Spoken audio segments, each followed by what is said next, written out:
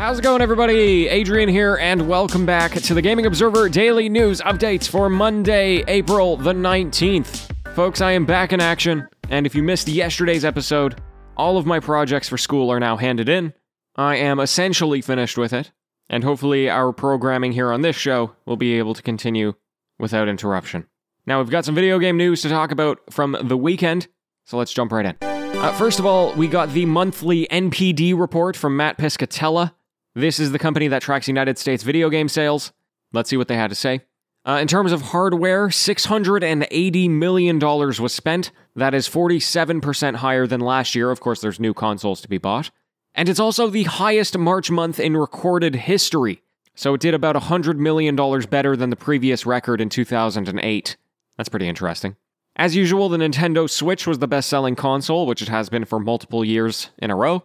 And they also announced that the PlayStation 5 is the fastest-selling console in United States history, and that's for both unit and dollar sales for the first 5 months of release. So that's pretty cool, too. PlayStation is selling gangbusters, and imagine the numbers they would have had if they were actually in stock. In terms of software and video games, Call of Duty Black Ops Cold War took the number 1 spot and continues to be a major seller. So not only was it number 1 in March, it was also number 1 for the first quarter of 2021, and number 1 for the last 12 months. Number 2 was Monster Hunter Rise, which released in March, and it is already the second best-selling Monster Hunter game of all time, right behind World. And the only other new addition to the top 20 is Outriders, which appeared at number 3. Of course, lots of people playing that game. And yeah, there you go. That's the NPD report. Amazon Game Studios have now canceled their planned MMO based on the Lord of the Rings franchise. So I know a lot of people were excited for this. Lord of the Rings as an MMO, it's a great concept. Amazon was co-developing the game with a Chinese company called Leyou Technologies, until Leyou was acquired by Tencent in December. After that point, Amazon had troubles coming to an agreement with Tencent, and they were no longer able to continue development. Now, this doesn't mean that the concept is going to disappear forever. Technically, Tencent has the rights to it now, so they could go find another developer to work on it with and still bring it to life. So really, the more interesting story is that this is yet another unfortunate step in Amazon's dreams of being a game development studio.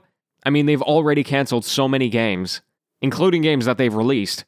And their flagship game, which is New World, that's another MMO that they're trying to get out there, that's been delayed like a number of times. So it's been many years. Amazon is still waiting for a hit. We'll see if they can make it happen. Capcom held a digital showcase recently to announce a bunch of things around Resident Evil.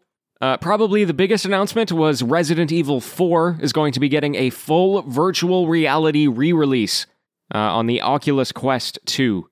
So that's pretty cool. Obviously, it's going to go to first person, and more details are going to come at a future Oculus event. Make sure you keep your eyes out for that. No release date or anything like that, but there is a gameplay trailer if you want to see it.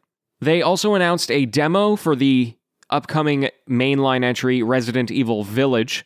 Now, the whole process is a little convoluted. For everyone that isn't on PlayStation, there is going to be a single 60-minute demo, which is going to come out on May 1st or May 2nd, and it's only going to be available for like 8 hours, so you have to put it in your schedule.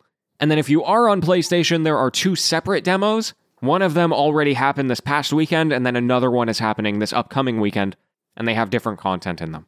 Besides that, they announced that a Mercenaries mode is going to be returning to Resident Evil Village.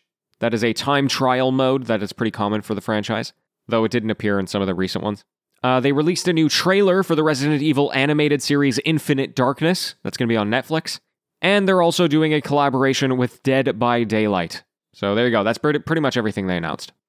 Okay, and we'll just do some rapid-fire news here.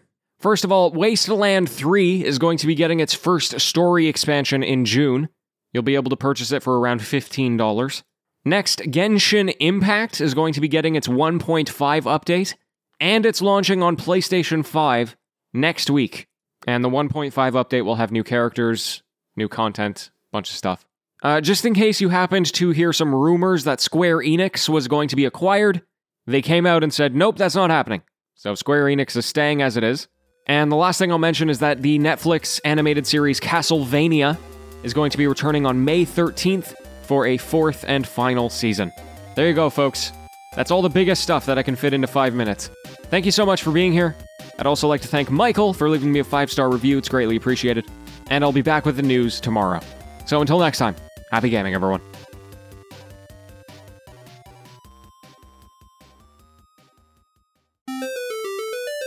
It's the TGO After Show. Hello.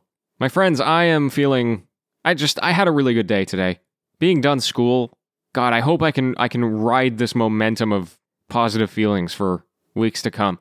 Actually having time is so foreign to me now. Today I was playing games for leisure, and I wasn't feeling any pressure to be doing homework instead. That's really quite the feeling. So what did I play? Actually, I didn't play much. I tried to play Planet Coaster on Xbox, and I installed it because I thought maybe the console version would be acceptable, and I've heard that, other people have had good experiences with it, but I don't know, navigating the controls on that on a console was a little too tough. So I didn't spend much time in the game. And then right after that, I decided to install Octopath Traveler, which I haven't started yet, but I'm looking forward to playing someday. And I knew I was going to play it at some point, so I got it. I also installed NHL 21 because I haven't played a hockey game in like a decade, and I'd like to see what it's like. I have no plans on playing a lot of it, but figured I'd give it a shot. When MLB The Show becomes available, baseball becomes available in just a couple of days, I'm definitely going to be downloading that. And then I played some Hollow Knight. Sunk like an hour into it. And I'll probably play some more tonight. So anyway, I did all of that. I also cleaned my kitchen and my computer area for the first time in a while. Oh, it was so dusty. The inside of my computer was so dusty. I'll tell you what, man. Free time. It's something else. Anyway, what did we get in the news this weekend? Oh yeah, there's something that I didn't talk about because it's not really a news item. It was more of a conversation that was happening. Because the director of Days Gone.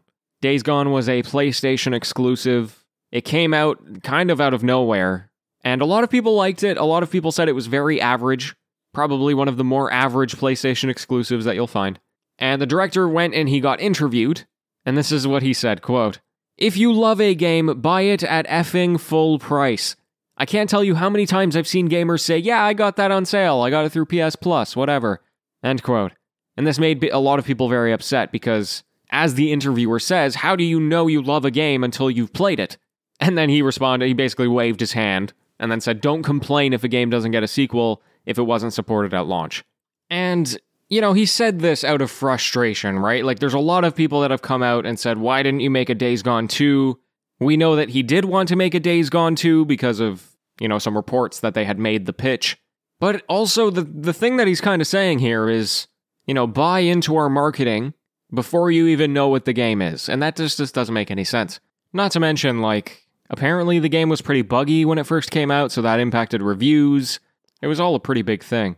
Anyway, the other reason why this story wasn't particularly huge is because the person who said this very obviously has very strong opinions about a lot of things.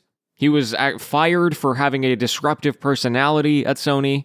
He essentially confirmed that and admitted that. So, I tried not to buy too much into that drama, but I did find it interesting, right? There's a clear disconnect there between the people who are making games, or at least this particular individual who makes games. And certainly that would be reflected in a lot of those major corporations. You're going to see a lot of people like that. And the people who are buying the games, the consumers, the customers. If you're someone who is only going to spend full price for a game once or twice a year, are you going to do it for Days Gone, or are you going to do it for Red Dead Redemption 2? Are you going to do it for a game that is really buggy in the beginning, or a game that is a safe purchase? And go even simpler, are you going to do it for a game that you've heard of, or a game that you haven't heard of? I record this show every single day. I scroll headlines. I am in the know on news for video games. And when Days Gone came out, I found out on the day it came out. I had no idea what it was before that. They probably could have done a little bit better with their marketing. Anyway, that's all from me today. Thank you for being here. I'll be back tomorrow. And until then, farewell.